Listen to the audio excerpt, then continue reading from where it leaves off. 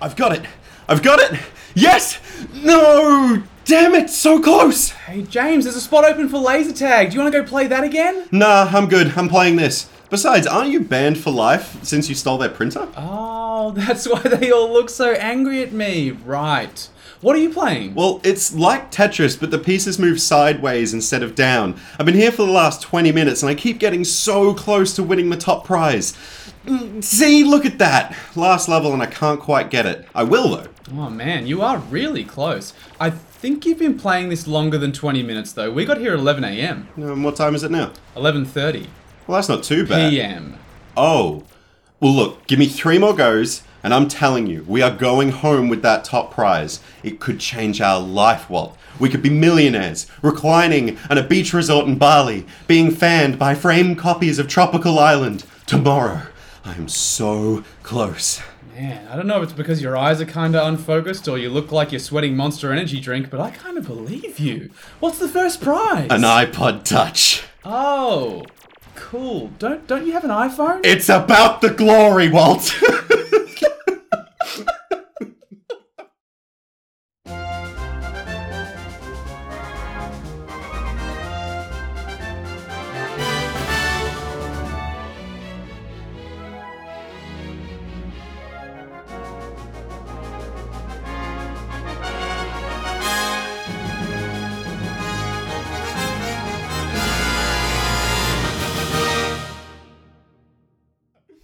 Oh. To be honest, after playing like those like arcade games quite a lot at Fortress in Melbourne, Oh, yeah. I have sweated Monster Energy drink at those things before. And the top prize is literally just like a drinks token for the bar. It's amazing how invested you can get. Welcome to the Get Commanded podcast by the Greensboro Commander community. It's the GCP by the GCC and POG, Palms Off Gaming, sponsor of this podcast. We're all uniting forces to help you to have better games of Commander. I'm your host, Walt. And hello, Commander players. I'm your other host, James. Now, I remind you guys at the start of every single episode, if you want to support the incredible content that Walt and I are creating, then there is no better way to do so than at our Patreon. You can go to patreon.com/getcommandedpodcast and you can receive a ton of benefits. One of which is actually recommending an episode to the Space Commanders. That's at our very top tier if you want to be a Space Commander yourself. But even at the lower levels, there's amazing shout outs in the episodes. Yep. There's chances to like have us look over your decks. You can play with us on Spell Table. There's a bunch of really cool ways to get involved with the podcast. But we have actually received an email from the Space Commanders just recently, and they want more questions from you guys. Yeah. So they've actually asked us for, I'm assuming, a future command in the next couple of episodes.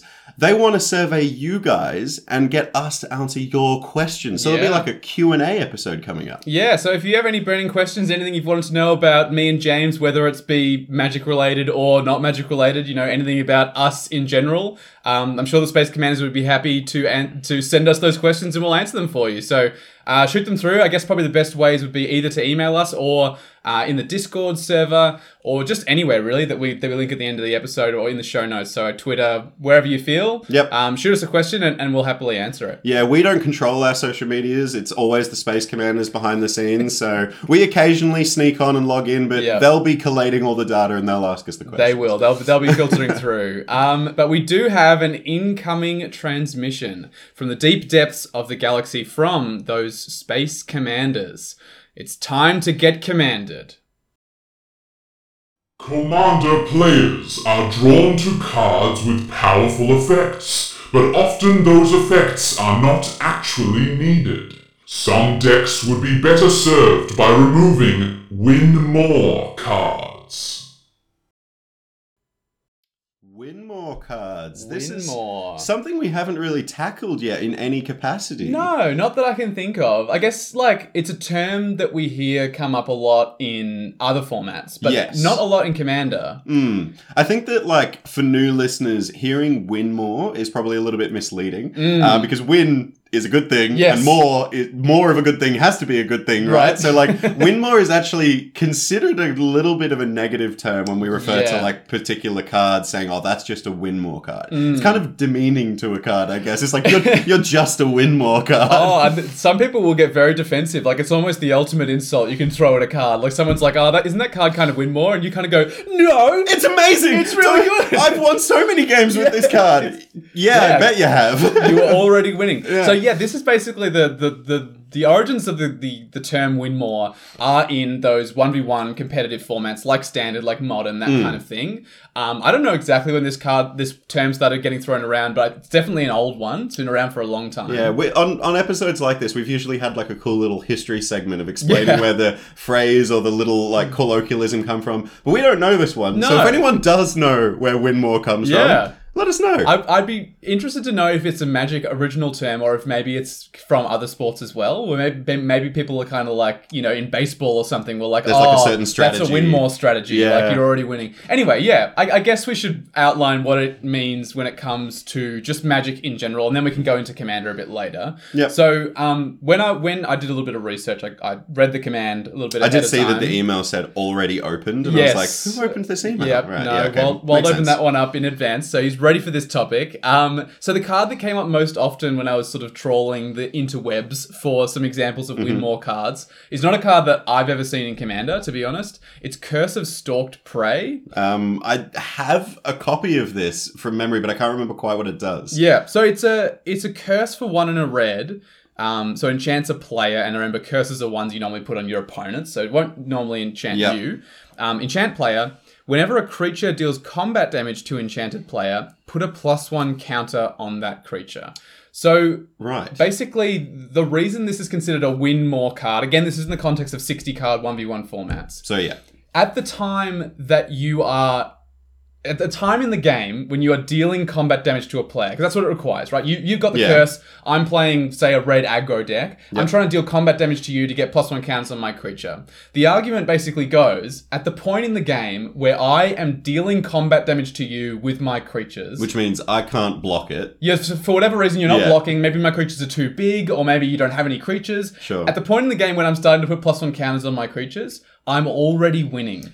And this is where win more comes into play, is what Yeah. you're saying. It's like if you're already hitting face and dealing damage, putting +1 counters on your creatures as a reward for that is just making you win more. Yeah, It's like that's slightly- probably faster, I Slightly guess. faster, yeah. But like in this situation, the scenario that you're proposing with Curse of the Stalk Prey is if you're already doing damage to your opponent, you don't need to get those creatures any bigger. You just need to keep doing the same thing and you'll be winning. Yeah, exactly right. That makes a lot of sense. So basically, like, this is the general standard of win more cards, is like, at the time in the game when they start to be really effective, you're already winning. Yeah, I think this is similar to a card that or a phrase that we use in our deck building like template. Mm-hmm. We call cards that kind of accelerate us to winning positions. We've referred to them as enhancers before. Yeah, and we've spoken before about how you shouldn't play too many of them for honestly a similar reason to the Yeah. win more thing, right? Like, they don't do very much on their own, so only play a few of them. But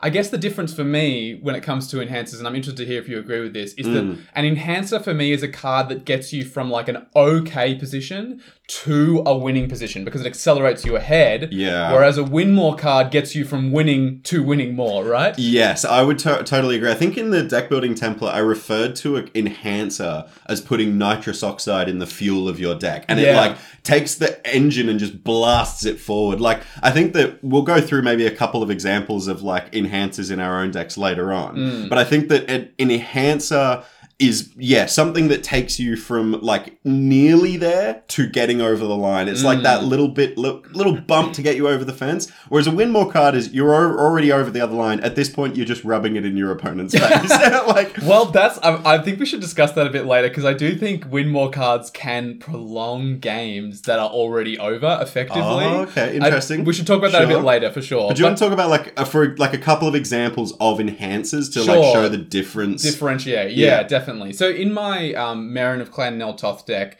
if you're not familiar with this deck, I just talked about all of my decks about 3 episodes ago, so you can go back and check that one out. It's a good one, and I talk about them as well and say, A, how you can beat them, and B, why Walt is terrible at building decks. It was a very fun episode. It was a fun episode, believe it or not, even for me, who was being bullied the whole time.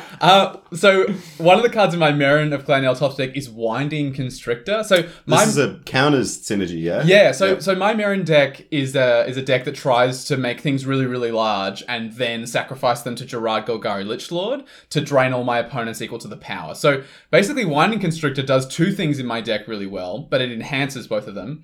Either when I put +1 counters on stuff, it's going to put an extra counter on them. Mm-hmm. Winding Constrictor basically says if you put a counter on you or a permanent you control, put twice that many instead. But it also says if you were to put one on you. Yeah, so importantly, Merrin, when creatures you control die, you get an experience counter. And I've looked this up before, Winding Constrictor will give you an extra experience counter when things die. So, that's sweet. It's like, it is the fuel to get you to a winning position quicker, because with your experience counters with Merrin, you can reanimate something at the end step if you have enough experience counters. Yeah.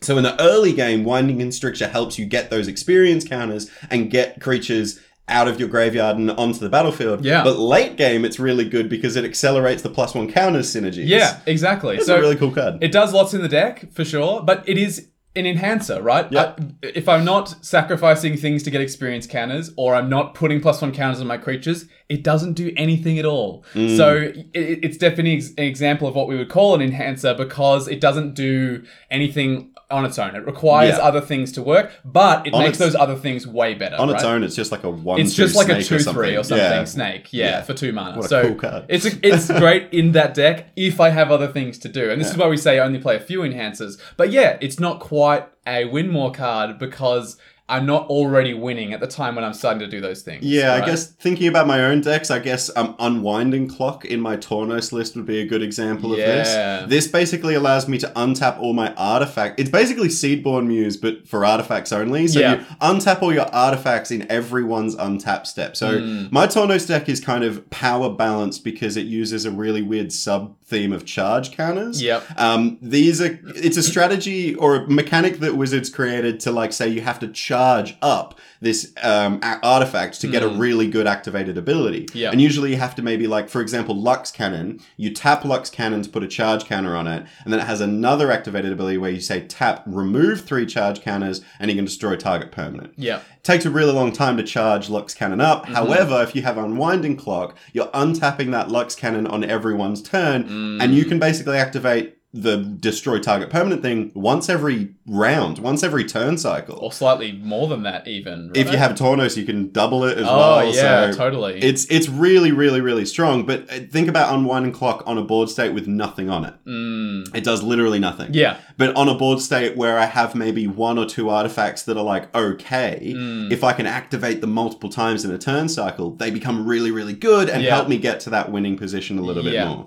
Yeah, totally. So it's a card, that once you have the board state for it, it accelerates you. Like you're saying, the nitrous oxide in your deck, it's shooting you ahead into the lead, but doesn't do anything on its own. But again, it's not an example of a win more card. It's definitely an enhancer. Yeah. It's not a win more card because you're not already winning at the time that you're doing that, right? Like, it's not like you have like 20 charge counters on something and then you're killing something with it. It's like, no, this is the card that's going to get me those 20 charge counters. Yeah, 100%. I think that it's a really hard thing to define the difference between an enhancer and a win more card.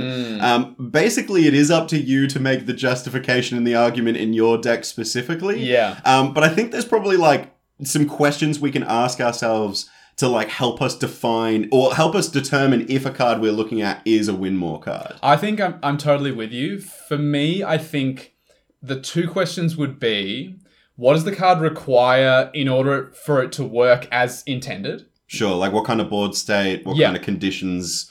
Yeah. And then basically, and this is where it's going to differentiate it from an enhancer, if those requirements are met, are you already winning? So that's what's going to be the difference. Because if we say apply these 2 questions to like your Unwinding Clock, right? Yeah. What does the card require in order for it to work as intended? You have to have a board full of artifacts that you want to untap, you want to sink some mana into, or do something with. Yeah, and activate multiple times in a turn cycle, sure. If you have that board state, so if those requirements are met, so you have those artifacts, you have all that stuff ready to go, are you already winning? No. Not in this necessarily, case. yeah. Because you might be, but you also might be at a state where you're getting there, but you need that little bit to get you over the line. But if we were to apply this to, say, that curse that we were talking about earlier... What kind of board state do you need? Well, you need creatures that are unblocked and dealing combat damage to your opponent. Yeah. And if those requirements are met, are you already winning? Yes. If you're beating someone's face for like multiple turns in a row, and they're not blocking you either, you're winning that game. Yeah, like, let's say you've got a flyer and they don't have a flying block. Yeah. You're in the lead. They've got a clock, basically, on their life. Yeah, exactly right. So I guess that's probably a good example. We talked about a couple of commander cards there, but definitely an understanding of what Win More is and how it pertains to 60 card formats. Let's talk about some Win More cards in Commander. Because they exist. For sure they exist. They do exist. I have linked an article in the show notes of this episode by Chase from Mana Curves. Yep. They wrote a really, really sweet... Oh, not Chase from Mana Curves. Chase, a.k.a. Mana Curves. Curves. They wrote a really sweet article for Star City Games on Win More cards in Commander. And their argument was basically that there's not really such obvious Win More cards in Commander because all of our decks are so different. They said there are probably cards in specific decks that are Win More in that deck. Right. So, I get like, what you're saying. an example of one of the cards they spoke about was Nyxbloom Ancient, actually. So this is the 7-mana creature that says if you tap a permanent for mana, it produces 3 times as much of that mana instead.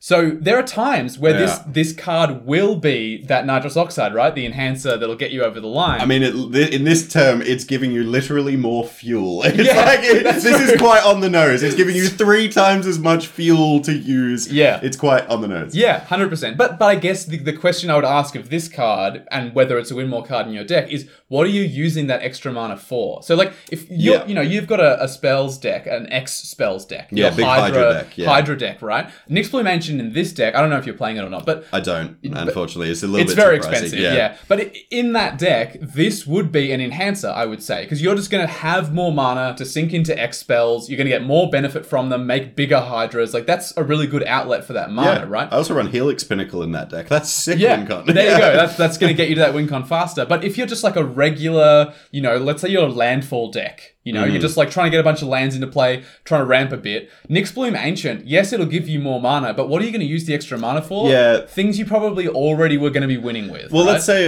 as well, like, let's say you've got like 8 lands, right, on the battlefield, and in your hand you've got a 6-drop and a 4-drop. If you're casting that 6-drop in your landfall deck, that 6-drop is probably like a Rampaging Balos. Oh, yeah. For example. That 6-drop is only going to be enhanced by having more lands hit the battlefield, not by having more mana available to you. Yeah. So casting that extra 4-drop doesn't really do anything in that situation. If you're casting that 6-drop and have a fetch land, or maybe have like a Cultivate or Wayfarer's Bubble on field or something like that to get a landfall trigger, Nyxbloom Ancient isn't helping you it's giving you a little bit of extra mana to do it, but like you're going to have so much wasted mana. Yeah. I think Nyxbloom Ancient's a great example because like you think about it in your deck, how often do you have, if you're running it, how often are you in situations where you have so much extra mana that you're doing nothing with? Yeah. If you're in that situation with this kind of card, because there are other cards like this, there's Mana Reflection, there's a bunch of different cards that give you tons of mana. Yeah. These cards are really Win More if in your deck, you find yourself going, okay, well, I guess I'll lose all that mana when I go to combat, and then I'll go to swing, and like, you're like, okay, well, in my X deck, in my X-Tribal, like X-Typal deck, if I cast a huge X spell, I'm using all of that mana. There's no reason I shouldn't use all that mana. If you have like a Pull from Tomorrow in your hand, you're not going to draw less cards. I'm going to draw 80 cards. Yeah. That's exactly what I'm going to do. He will draw more cards than he has in his library. Do I have a Laboratory Maniac in the deck? No, I don't. I just want the cards! Yeah, totally. But yeah, that's, I think, an example of, in a particular kind of deck, Nyxbloom Ancient is Win More. In a very, very different kind of a deck, honestly, I think a card like Thousand Year Storm? Yeah, this is a card that I'm a huge fan of because it fits. We just did an episode recently where we built a Spellslinger archetype. Oh yeah, and right in a deck like that. Love Spellslinger archetypes, but Thousand Year Storm in like an average deck, for context, it's 4 blue and a red, it's an enchantment. Whenever you cast an instant or sorcery spell, copy it for each other instant or sorcery spell you've cast this turn, you can choose new copies. So it's Storm for only instants and sorceries, and it only counts instants and sorceries as the backdated casts. Yeah. It's a bit of a weird card. It's a bit of a weird card. The thing is, like, there are times where this will be the thing that gets you over the line. But the question you have to ask yourself, again, like those two questions before, if you reach the requirements for this card for it to work as intended, so for Thousand Year Storm, what would that be? Probably loads of mana and a handful of really good spells. The ability to cast multiple instants and sorceries on your turn would be the conditions that this card wants. And that you'd want to copy as well, probably, right? Like, they want to be spells that are worth having lots of copies of. Maybe you want to even have Magecraft trigger or some sort of, like, whenever you cast instant or sorcery, deal a damage kind Prowess of thing. creatures on the Prowess battlefield. might do it. You want to have that kind of a board state. So at the time that you have that board state, are you already winning? I would argue most of the time with a Thousand Year Storm on the battlefield, you probably already had that game in the bag. If you have like 15 mana and a handful of really, really good spells and something that triggers whenever you cast a spell, you've probably already won anyway. Yeah, I think this is really interesting. I think this is the tricky thing to like define of... It does go in that strategy because it's saying, I want to copy big spells. I want to copy multiple instants and sorceries. So in a Spellslinger deck, you're like, of course I put this in the deck. But yeah, I think that first question of think about what it means to have this on the battlefield. What do you need for it to be good? Yeah. And if you're already doing it, you're probably already winning. Yeah, straight up. I would also like to call out an entire card type as being win more. If you touch artifacts... I'm not touching artifacts. That would be very silly of me. They'd hang me in the comments for that, for sure. But Planeswalkers. In Commander? For sure. I think, more. like, just in general, there are obviously exceptions. There's some absolutely busted Planeswalkers in Commander. Teferi Master of Time, for instance, that just, like, upticks, does things every single turn. It's crazy good. But there are so many, and I actually, for this episode, went on EDH Rec and looked at the most played Planeswalkers in Commander, according to EDH Rec. Interesting. And there were some cards here, and I was like, surely no one's playing this. And then it's like, nope, in 20% of the decks that could have this card in them, sometimes 20%. Well, so EDH Rec looks at how many of the decks it's legal in. So and both available. of these are quite color restrictive. So it's not like they're saying in 20% of all Commander decks. It's like 20% of, in this case, Teamer, green, blue, red Commander decks. They're playing this. That's still too high for this first card, by the way. So the first card here is Sarkhan Unbroken. So it's a Planeswalker Sarkhan. It's 2 green, blue, red. He enters with 4 loyalty. You can uptick him by 1 to draw a card, then add 1 mana of any color to your mana pool. Wow, a 5 mana ramp spell. Yeah, cool. That draws you 1 card. You can downtick by 2 to put a 4/4 red dragon creature token with flying onto the battlefield. 5 mana for a 4/4 flyer is okay.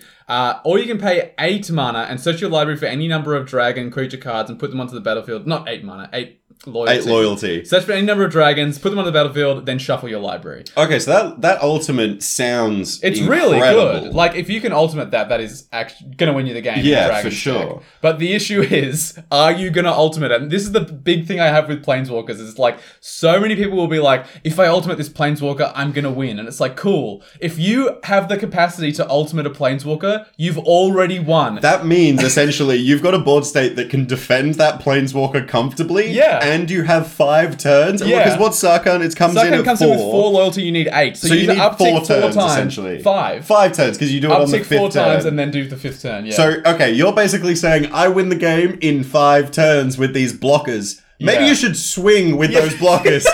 I think you'd probably kill people with those dragons you've already got. Yeah, you're playing a Dragons deck. Yes. You have, like, the most capacity to get through to people of anyone you've ever seen in your life. Yikes. Yeah, so this, I think, is like a classic win more card. Again, like we just described. If you have the capacity to defend a Planeswalker, this particular Planeswalker, for 5 turns in order to ultimate it, and you have 5 turns, by the way, in which you're not losing the game because someone's popping off in some capacity. Yeah, you're winning. You've already won. That is a win more card. I think that, like, we refer to Planeswalkers in specific ways as well when we talk about deck building capacity. We've referred to Planeswalkers as sorceries before. Yeah. Because in Commander, you've got 3 opponents, which...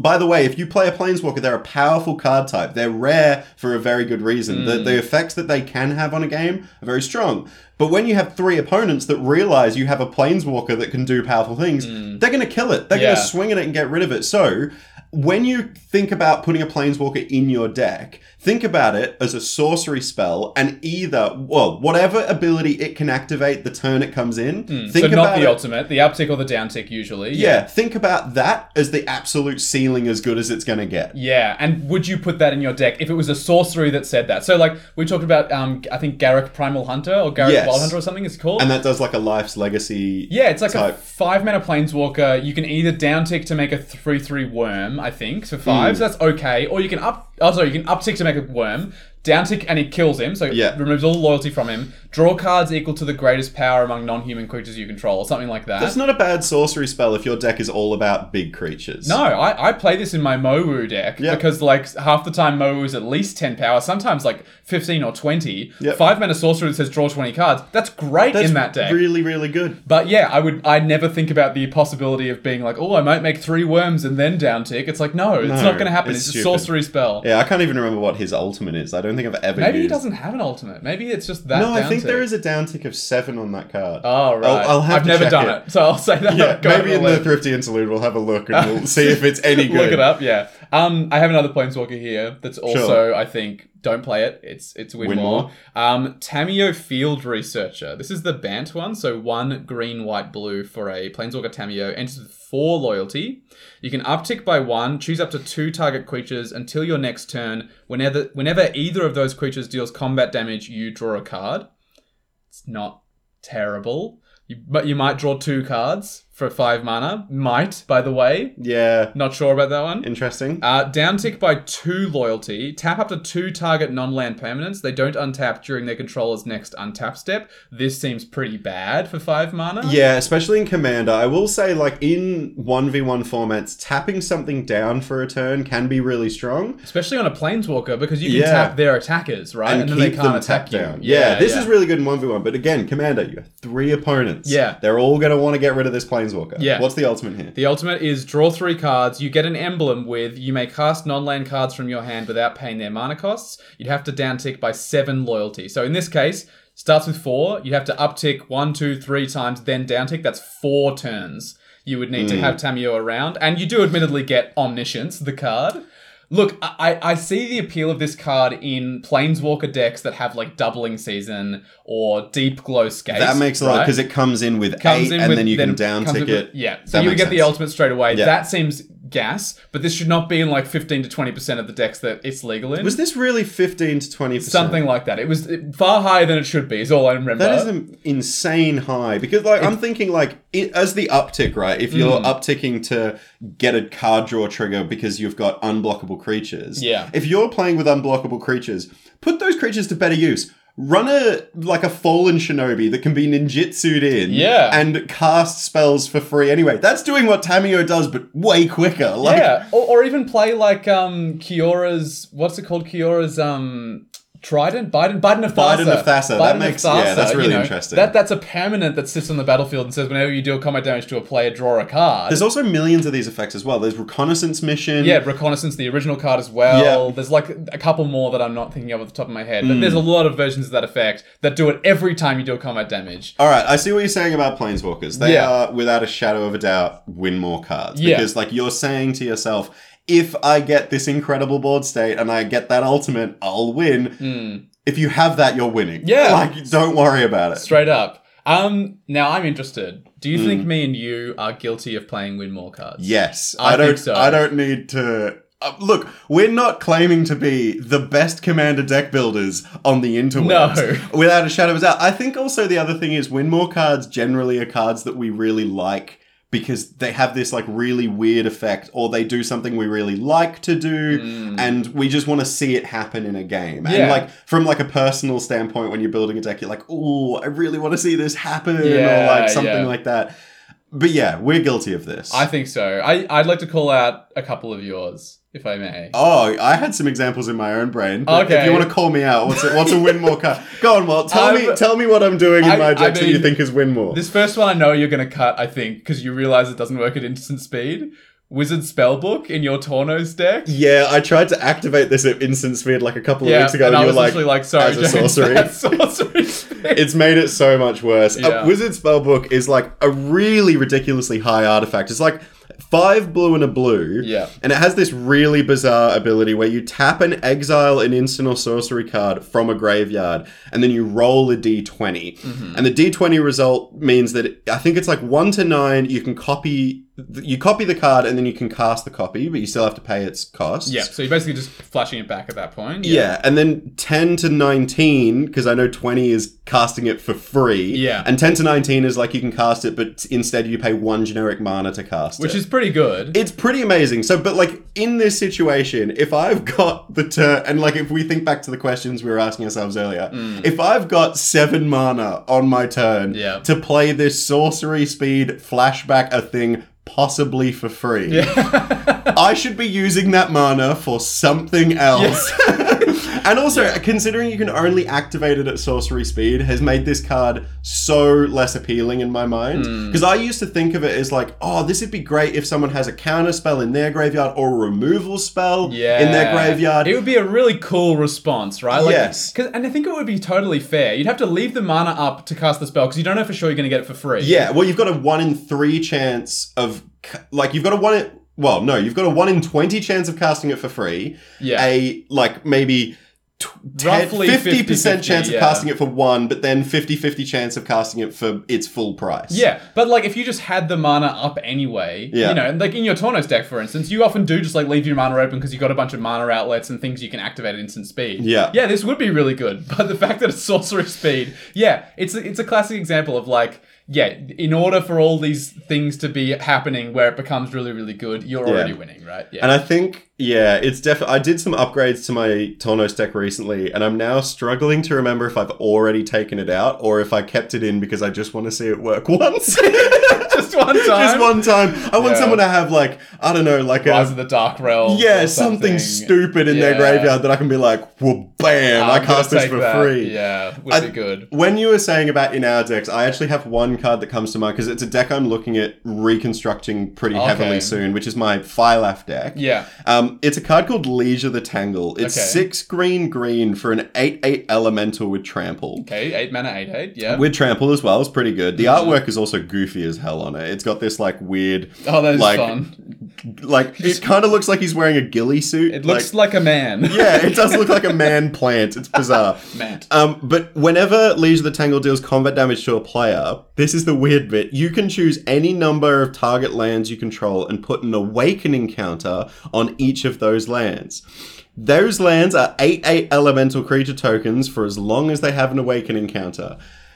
Now, I loved the idea of having an army of lands, because I've got a couple of different cards that turn my lands into creatures, like Sylvan Awakening, for example, turns them all into 2/2s to end a turn. Yeah. I just love the idea of having a huge board of lands and swinging, killing people with lands. I love that idea. Yeah. This card was one of the ways to make them huge on a single turn.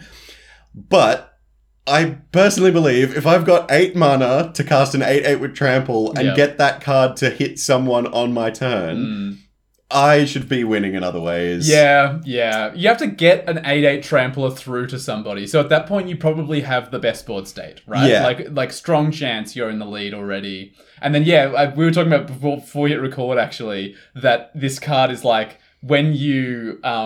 if someone casts a board wipe, you just screwed. like lose your lands. Yeah, as well, this is the thing. When you do deal down, and I've done it before where I've dealt damage with Leisure the Tangle and going, right, I can now choose any number of lands to become creatures. Yeah. What's the chance that someone has like a Doomsday in hand or like a Destroy All Blasphemous Act Creatures? or something, yeah. I'm really walking the line here. Yeah, it's a risky one for sure. All right, well, what do you think is a win more card in one of your decks? Because I know you're incredibly like...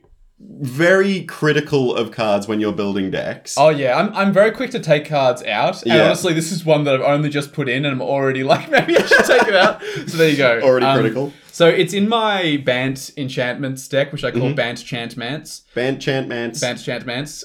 It's Heavenly Blade Master. For 5 and a white, you get a 3/6 with flying and double strike. Sure. When it enters the battlefield, you may attach any number of auras and equipment you control to it.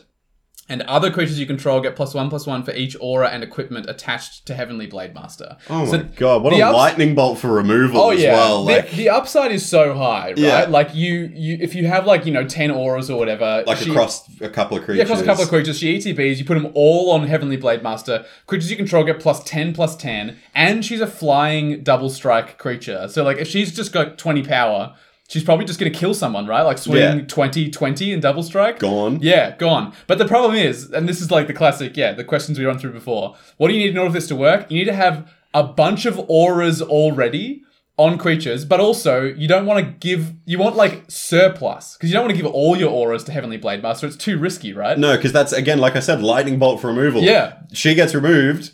You've now made your board state worse. Yeah, straight up. So you basically want to have, 15 auras, so you can put 5 on her and leave 10 everywhere else. In your aura-based enchantment list, where that's the board state that you need to win the game. Yeah.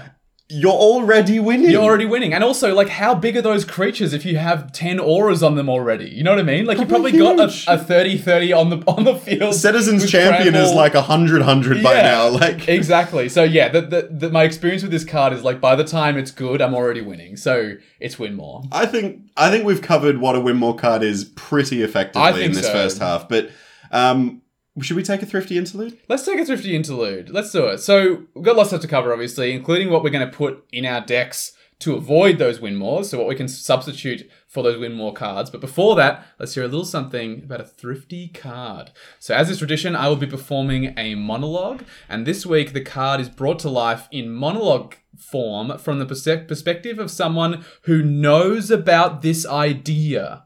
Who knows about this idea? Yeah, so it's not the cowed merchant that we're used to selling us the card. No, and it's also not someone in the art, which I've done a couple of times recently. This is someone who's aware of what the card describes. It'll make more sense when you hear what the card is. Interesting. Do you want to read the card that will be featuring this I week? sure do. I actually recently just traded this card to my partner because they're building a Golgari deck, and it's definitely outside of their colors. And I believe that this card goes in nearly every Golgari deck. It's so good. Brilliant. Good. It's Binding of the Old Gods. For 2 black and a green, you'll get an enchantment saga. And for those that don't know, when a saga enters the battlefield and after your draw step, you add a lore counter to it. And each lore counter has a chapter that describes an effect. And then for this one, it has 3. So once it gets the 3rd lore counter, you sacrifice it. So the first chapter is destroy target non-land permanent opponent controls.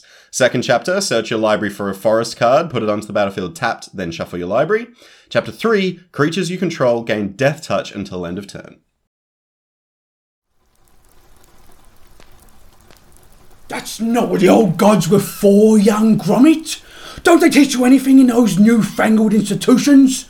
Institutions, that's what they always call themselves these days. What was so wrong with being called a school?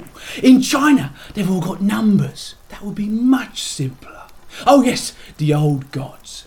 No, these gods weren't so clean and sanitary and white, all painted up on the walls of the chapel in little ballerina poses with roses in their hair and pouting little puckered lips. Our old gods were filthy and angry and fond of a little hanky-panky like the rest of us, till they sealed them all up and tucked them away. They're still with us, you know, in the dark of the night when you're fast asleep. You can see them in the pits of darkness behind the pub, and the silence of a bat taking flight. But most of all, you can see him in your nightmares. I see him every day, at the corner of my eyes. I'll join him someday soon. I'll be lying in me bed, in the silence and the black of night, and they'll creep up close to me. I won't hear a fin. Right when I'm not ready for them, they'll reach out and grab me and make me piss my bed. Hey! Don't you walk away from me! I'm telling you, that's how the bed gets all wet! Get budgeted! Budgeted! Budgeted! Budgeted! Budgeted! Alright, I'm understanding what you mean here. This is someone that is aware of the Binding of the Old Gods. Yes, as a concept. Yes. In that it's his excuse for pissing himself. Because, no, it's not his uncontrollable bladder. It's the old gods that are scaring Yeah, it's him. his Yep. fault. Nah, that makes sense. Look, you can catch these text posts as they're written every Thursday on our Discord server in the Thrifty Thursdays channel. The Discord server is linked in the show notes. And you can see us bring some of these to life in video form over on TikTok at Get Commanded. So follow us on there to see those as they come out. Yeah, and while we were in that thrifty interlude, I did actually look up Garuk Primal Hunger to find out what cool. his ultimate was. So yeah, we were pretty close. He upticks to create a 3/3 beast creature token, which you said worm, but it is a beast. But weirdly that you remembered the worm, because his downtick of 6 is create a 6/6 green worm creature for each land you control. Right. So I that's see the one you never activate, really. Like Yeah, you're you're never never going to gonna get touch there. that. But the downtick of 3, I think, which kills him on the spot, Yes. is the draw cards. You've got the greatest power among non-creatures, Yep. non-human creatures you control. Exactly right. Which is worth it as a sorcery. Like, there are 100%. sorceries that do that, and they're fine. And they're really good, actually. Yeah, they're really good. So we should get back to these win more cards. So, specifically, we're moving away from win more cards, actually, and moving into the cards that will actually help us to win more. And I realize how much of a paradox that is. Yeah, that's a bit of an oxymoron. Yes. But the Space Commanders did say we should remove win more cards and replace them with, like, better effects Yeah. or more synergistic pieces. Yeah. So, the first example of a card that I think, like, in terms of going like for like, when you substitute a win more card out of your deck, it is going to be enhancers, like we spoke about earlier in the episode. So as we said, they can catapult you into the lead if you have a little bit of a setup, but they don't require that we're already in the winning position before they work. I think we should probably go through maybe like some archetypes of decks and Sure. see what like an enhancer in each archetype would be. Yeah. To like counteract a card that you've identified. Now that you can identify a win more card and you're going, right, I'm going to take this out. What's the card that I should replace? Yeah.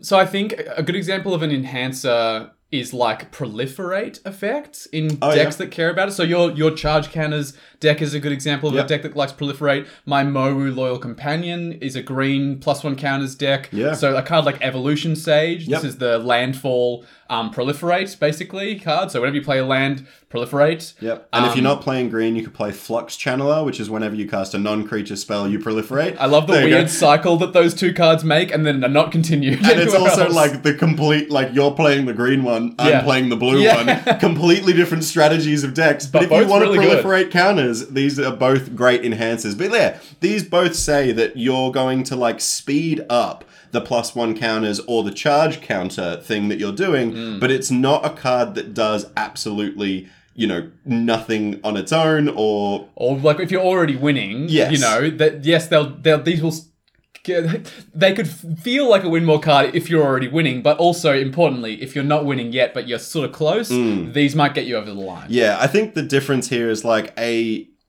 Evolution Sage on a board state that has a couple of creatures with +1 counters on it gets you closer to winning. Yeah. A win more card in a proliferate strategy needs a board state where those creatures already have 10 +1 counters each on them. Yeah, exactly. Do you see what like the difference here is, like helping us get there, or it comes, you know what it is?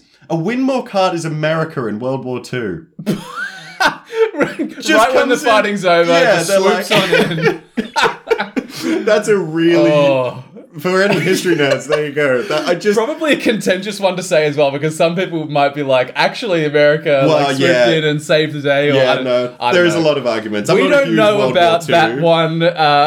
but I've seen a lot of memes of Yes. people being like, America. Yeah, right plummeting at the when end. the fight's over, America rocks up. Yeah. Yeah, I see what you mean. For any American listeners, sorry. We're sorry. Yeah, we're very far away. We're a full ocean away from Yeah, you. it did help us during the war. Yeah, so thank you. All right, what are some other archetypes that we should think about? Some enhancers. I think like the quintessential enhancer for me in a like spells deck, and specifically a deck that wants to copy spells, Twinning Staff. Yeah, This sick card. was actually, I think, only printed in the Commander 2020 pre-con. It might have been reprinted now in Commander Legends or something. Possibly. This was in the Calamax pre-con, Yeah, right? Yeah, great in a Calamax deck. Super like, if cool. you have that pre-con, leave it in there. But I have this in my Wart the Raid Mother deck, because Wart copies spells by conspiring, so you tap untapped creatures to copy spells. But yeah, basically, if you know you're going to be copying spells already, Twinning Staff just says, if you would copy a spell, copy it that many times +1 instead. So yeah, if you have a deck that's built around already copying stuff, certainly if your commander has the ability to copy spells already, Twinning Staff is just going to say, cool, when I'm doing the thing my deck wants to do already, this is going to enhance that, make it a little bit better. Yeah, but you don't want too many of these effects, because if you fill your deck with effects that say copy spells more times,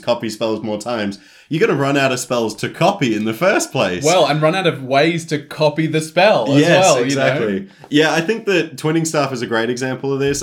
Something that we were talking about a lot, literally just during the Thrifty Interlude when we took a break there, was tap abilities on creatures and how to make that way better by untapping the creature that has the tap ability. Yeah, so there's a few different ways to do this. There's my favorite card, Twiddle, obviously. Yeah, the 1 mana instant, tap or untap target artifact, creature, or land. We got to get in touch with Wizards of the Coast to make a secret lair of Twiddle. That's gotta happen. But yeah, like, so for example, you've got your Arami deck. I've got a Tornos deck, both of which have commanders with a tap ability. Yeah, you're going to be using them. And are so much better, like literally twice as good, if you can tap it again. So cards like Patriarch's Seal I love this card. It's also like the perfect example, because we say it's a ramp spell. It taps for a mana of any color. It's a 3 mana ramp spell. Now, we usually say don't play a 3 mana ramp spell that only taps for 1 mana. Yeah. But this has an extra ability that says pay 1 and tap Patriarch's Seal and untap target legendary creature you control. Yeah. That is enough of a reason to run this 3 mana rock. It's so good because it will help you no matter what, right? Yes. Like, this is the thing about the 3 mana rock, is like it's an inefficient rock, but it's a really efficient untap ability. So no matter what, you're going to get something out of it. Yeah, and if you've got more money to spend, you could get Manamo School at Water's Edge. Oh, yeah. It's a great shout. Twiddle is a good shout. You could also run the Kelpie Guide from Strixhaven. Yeah. It's really, really sick. There's also a one that I haven't seen discussed as an untap ability until someone said this the other day, and I was like, wow, I didn't read it like that, because it doesn't read like that at all. Sting from the Lord of the Rings set, the equipment, the sword. Yeah. So it's like a 2 It mana doesn't have that equipment. like a goblin or orc. Yeah, so it's got all this text on it that doesn't matter, which is why it distracts you. But it's like a 2 mana artifact. It gives +1/+1 and haste, I think. It's not bad.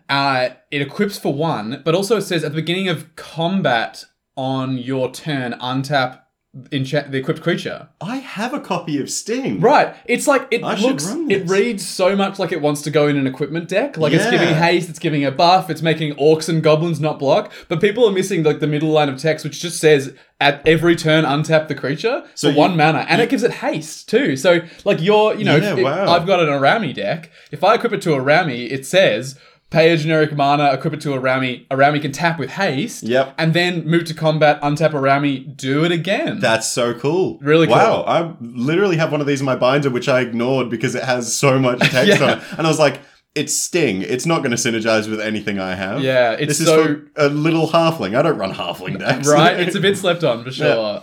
In a recent deck that I built, my enchantment deck, my Banchantment deck, already come up in this this episode already. I really like Heliod the Radiant Dawn. This is the Phyrexianized Heliod, right? This is sick. I think this card is really cool. It's really sweet. It's like, it costs a lot of mana, but the upside's so good. So basically, for 2 white, you're going to get a god that enters the battlefield, and it returns target non-god enchantment creature from your graveyard, enchantment card from your graveyard to your hand. So it gets anything back except a god, which makes sense. It doesn't want to go infinite with itself. Which is actually pretty good because, like, you know, if that's the absolute lowest you're getting it for, you get the best graveyard. You get the best thing in your graveyard back to hand. Seems pretty good for 4 mana. It's also an enchantment, so it's going to trigger your Enchantress effects of drawing cards, that kind of thing. But importantly, for 3 and then a Phyrexian blue mana, so you can either pay 2 life or a blue, you can transform Heliod. On his backside, he's the Phyrexianized one that you're referring to. And he's super cool looking in the art. He's really cool terrifying. Art. Really spooky. But he says, you may cast spells as though they had flash.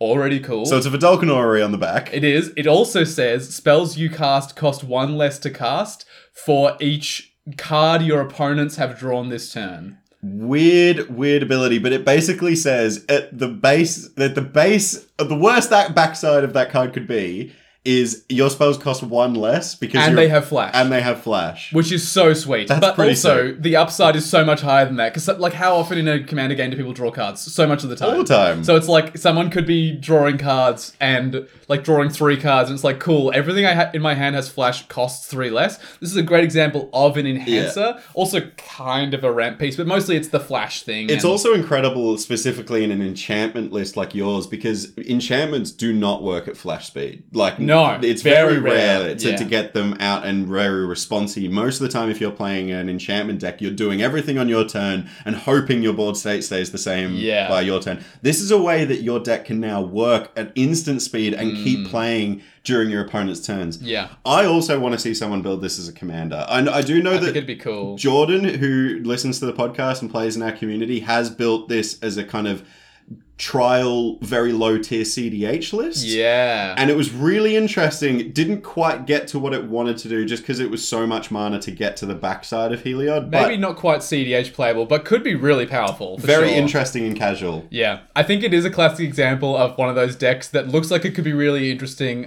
This isn't a call out of Jordan, this is a call out of decks that I look at and go like, maybe I should build that. And then you realize how it wants to be built. So in this case, makes like, let's say you cast a Windfall, everything costs 21 less. You're Yeah. like, oh my god, what can I do with that? And it's like, what every other deck that makes things cost generic mana less does. Eldrazi. Yeah. The answer every single time is just play big Eldrazi spells. And it's like, it's cool, but also like Krufix decks are Eldrazi decks. And so, what's the Rakdos one? Rakdos Lord of Riots. That's a lot of Eldrazi. It's an Eldrazi lists, deck. yeah. There's so many decks that like look like they could do something really cool, and then it's like, nope, it's just Eldrazi again. I'm wondering whether or not there's like a way to build this as like a big board kind of scenario, because there's a lot of like, you know, like deploy to the front, for example. You could That just could be make a fun. bunch of soldiers. That where would be a there's big fun X spell. Maybe Yeah. like a big X spells Heliod. That would be pretty interesting. Azorius X spells. That could be cool. I reckon this kinda is like possible. that, If you yeah. want to build this, send us the list. Let us know how it goes. Definitely. So that's obviously one way we can substitute cards that are feeling that, you know, they're Win-more-y feeling card. Win-more-ish. Yeah. So we can substitute for enhancers. That's going to work a lot. But the other thing that we're going to be able to substitute in is cards that are just win cons. Not win more, win cons. So Yes, actually winning us the game once we resolve it. yeah, so not cards that are pushing us from winning to winning, cards that are pushing us from, again, almost being there, but just like resolving the spell just says, okay, now I win. Yep. So like I've been really fond of this card in the few decks I've played in recently as kind of like a pseudo overrun effect. True Conviction. This is the enchantment for 3 white. So it sits on the battlefield, which is really cool. Creatures you control have double strike and lifelink. It's very strong. It's so strong. In any sort of go wide deck, it just means you like don't care about throwing away your creatures because it's like, well, they're going to deal shitloads of damage. Half the time they're not going to be blocked. Yeah. Because their first strike damage will kill the blocker, and you're just going to gain like 1,000,000 life. It's so sweet. It's incredible. In any go wide deck, any kind of overwhelming stampede, overrun, these are all cards that actually are going to win you and seal you the win once you've got the board state ready. A win more card is just going to get you closer to it, but like not over the edge of it. It's Or like get you from, like you're already winning. Like let's say you have True Conviction on the battlefield and you have enough power to just kill everyone, and then you play like Thousand Year Storm, you know? Yes, like, and it's what? like, well, you already had us. Like just stop there, you Swing know? your creatures and It's we'll die. over, yeah. But I guess in other like deck archetypes, like in a graveyard-based strategy, like Rise of the Dark Realms is a card that says if I'm milling out all my opponents and I'm milling myself out and I've got like Gary, Grey Merchant of Asphodel in the bin, I'm going to win the game if this spell resolves. So it's not a win more card. It's a, this resolves, the game's mine. Yeah, it just reanimates everyone's graveyard, right? Rise of the Dark Realms. Yeah, every card in every graveyard becomes yours. Yeah. It's so easy to reach a critical mass with this deck. Even if you're not milling your opponents, if you just have like 30 creatures in your bin because you're playing like a mill kind of strategy And of one of yourself, them's Gary. and one of them's Gary, it's like, I just win. Yeah. Or just like, even if you have an Aristocrats deck, and this is actually, I don't play Rise of the Dark Realms, but I play Command the Dreadhorde. Which in my is like Aristocrats Rise deck. of the Dark Realms on a budget. Yeah, because it deals a bunch of damage to you instead. But it costs less mana, so it's like a bit of a trade-off. But there's so much of the time in my Aristocrats deck, just having a sack outlet and an Aristocrat that says, when a creature you control dies, target opponent loses life, you gain a life. If you reanimate your whole board and then sack your board with the aristocrat, it often just says I win. Yeah, that's pretty good. for sure. I want to shout out a weird, like speaking of sort of overrun effects, Sure. but for life gain decks, this deck card was only printed in a pre-con, so it might be hard to pick up, but it's really sweet.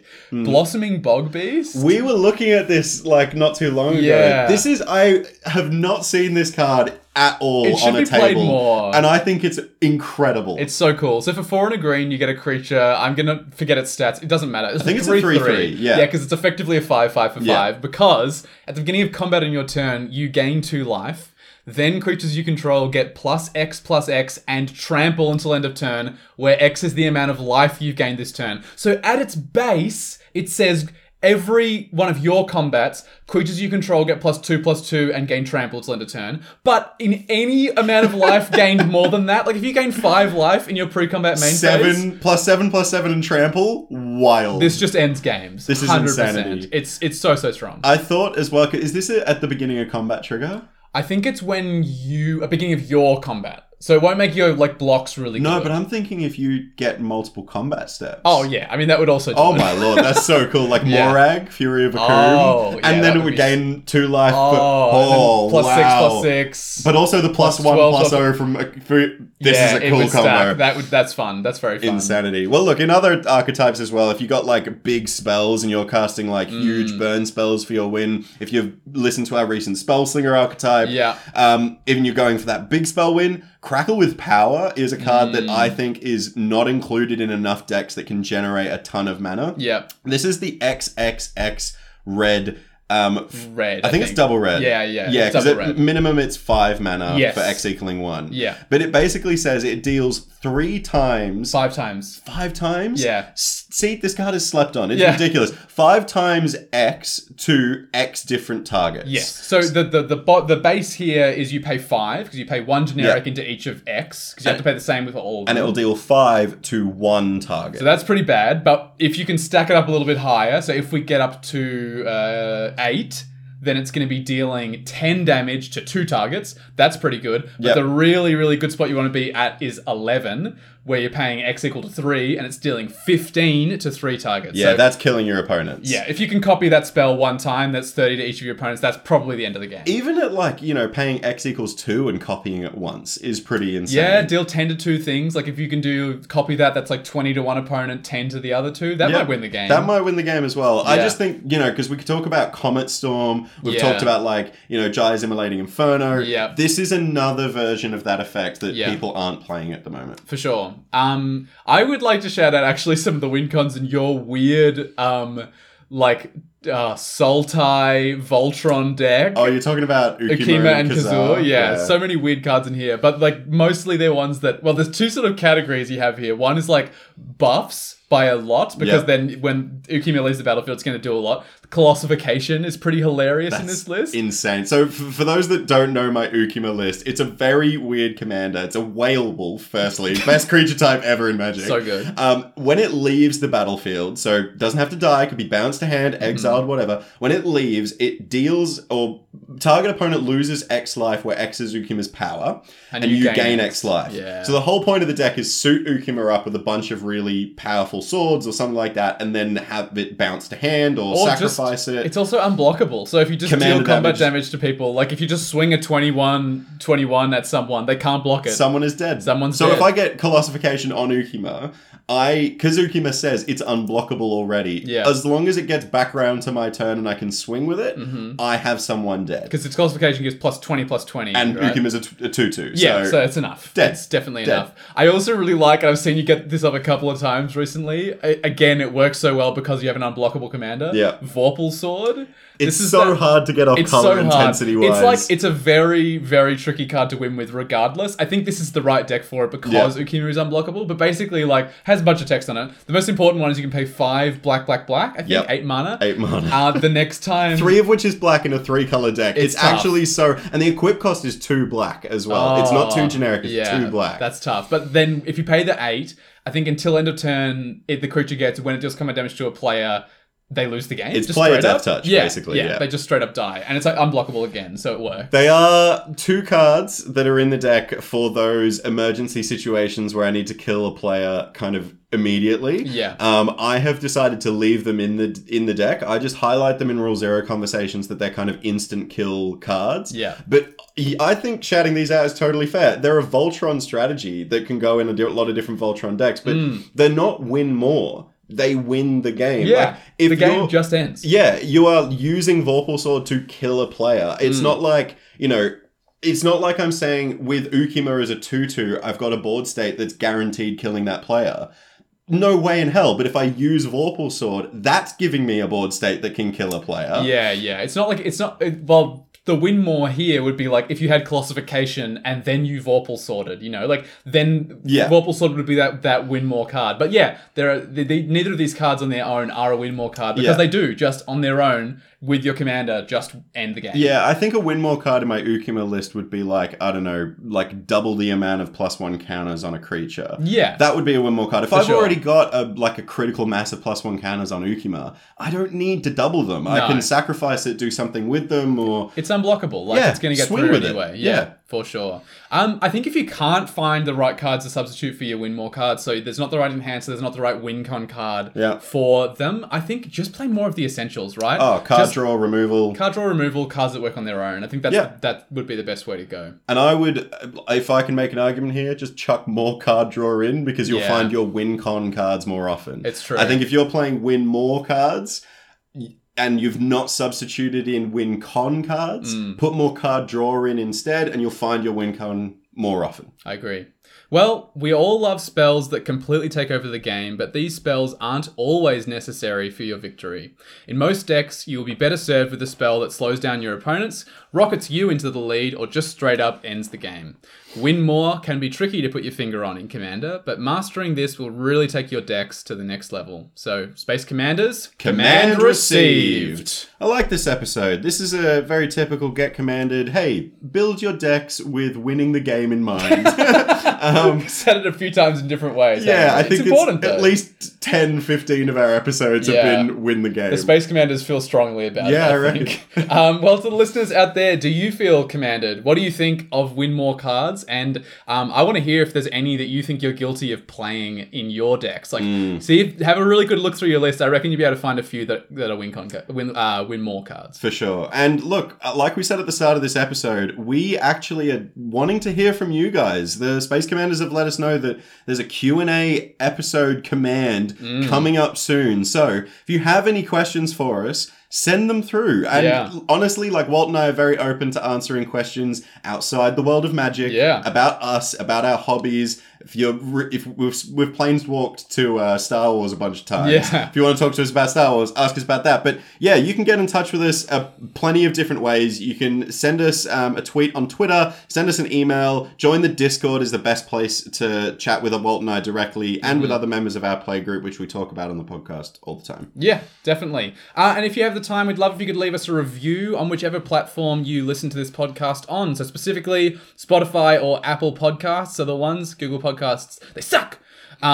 So if you're on Spotify or Apple Podcasts, just go to our podcast page and leave us a review. It would really help us out a lot. For sure. And look, if you want to support what Walt and I are doing, which after Command Fest just recently, I found out that you guys really would like to see Walt and I making more content or potentially video content. Yeah. If you want to make this happen, you can help Walt and I get to setting up a studio with a camera and all that kind of stuff by supporting us directly through Patreon. Go to patreon.com/getcommandedpodcast to support us. But we would like to thank our patron Stella Tam and a very special shout out to Fletcher Cutting for supporting us in the Space Commander tier. You are the best, Fletch. It's true. And we'd also like to say thank you to Palms Off Gaming, who sponsored this podcast. They make some really fantastic deck boxes, sleeves, binders, and other gaming accessories that me and James use frequently, Yes, actually. I just replaced my Niv Mizzet composite deck box that I've had for a very long time with a Genesis deck box from Palms Off Gaming. It's so strong, you can actually stand on the deck box and it won't break. It's wild. We had someone from Palms Off like show us how strong it was, and it's like it's something else. I've also swapped it into. I've got a pink deck box that I've got. A special project actually is going to go into that box, which I'll be updating everybody on a bit later. But yeah, it's a really sweet box to put it all into. So you can check out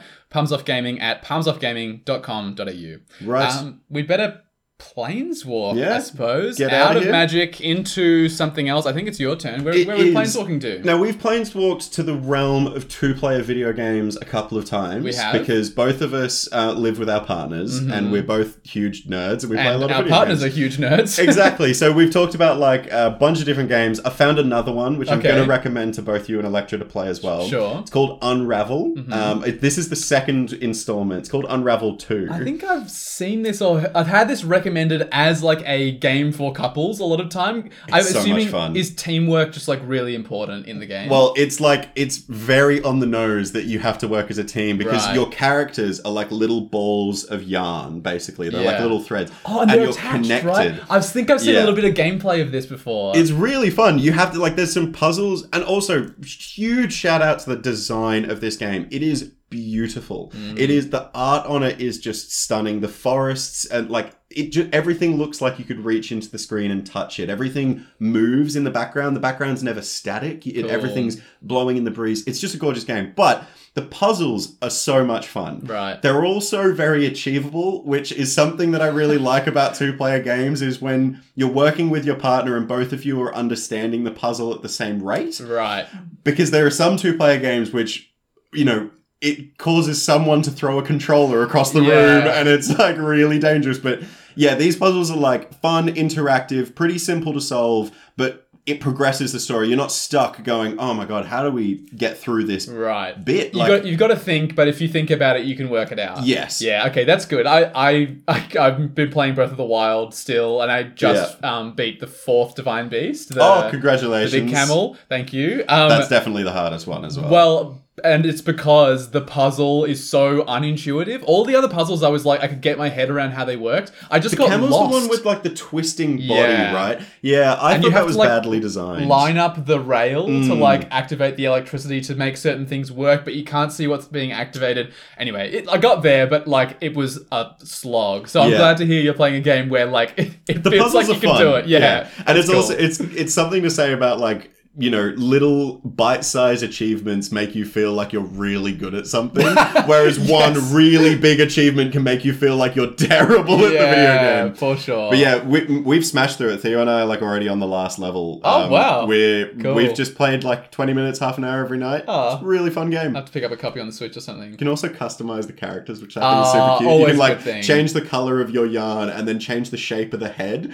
Cute. So like Theo's got this like really dark blue demon-headed one, and I've got this like pink, like cute little one running around. The duality of Yeah, man. exactly. Well, that's all we have time for. So we'll see you next Friday for another transmission from the Space Commanders. Goodbye, Commander players.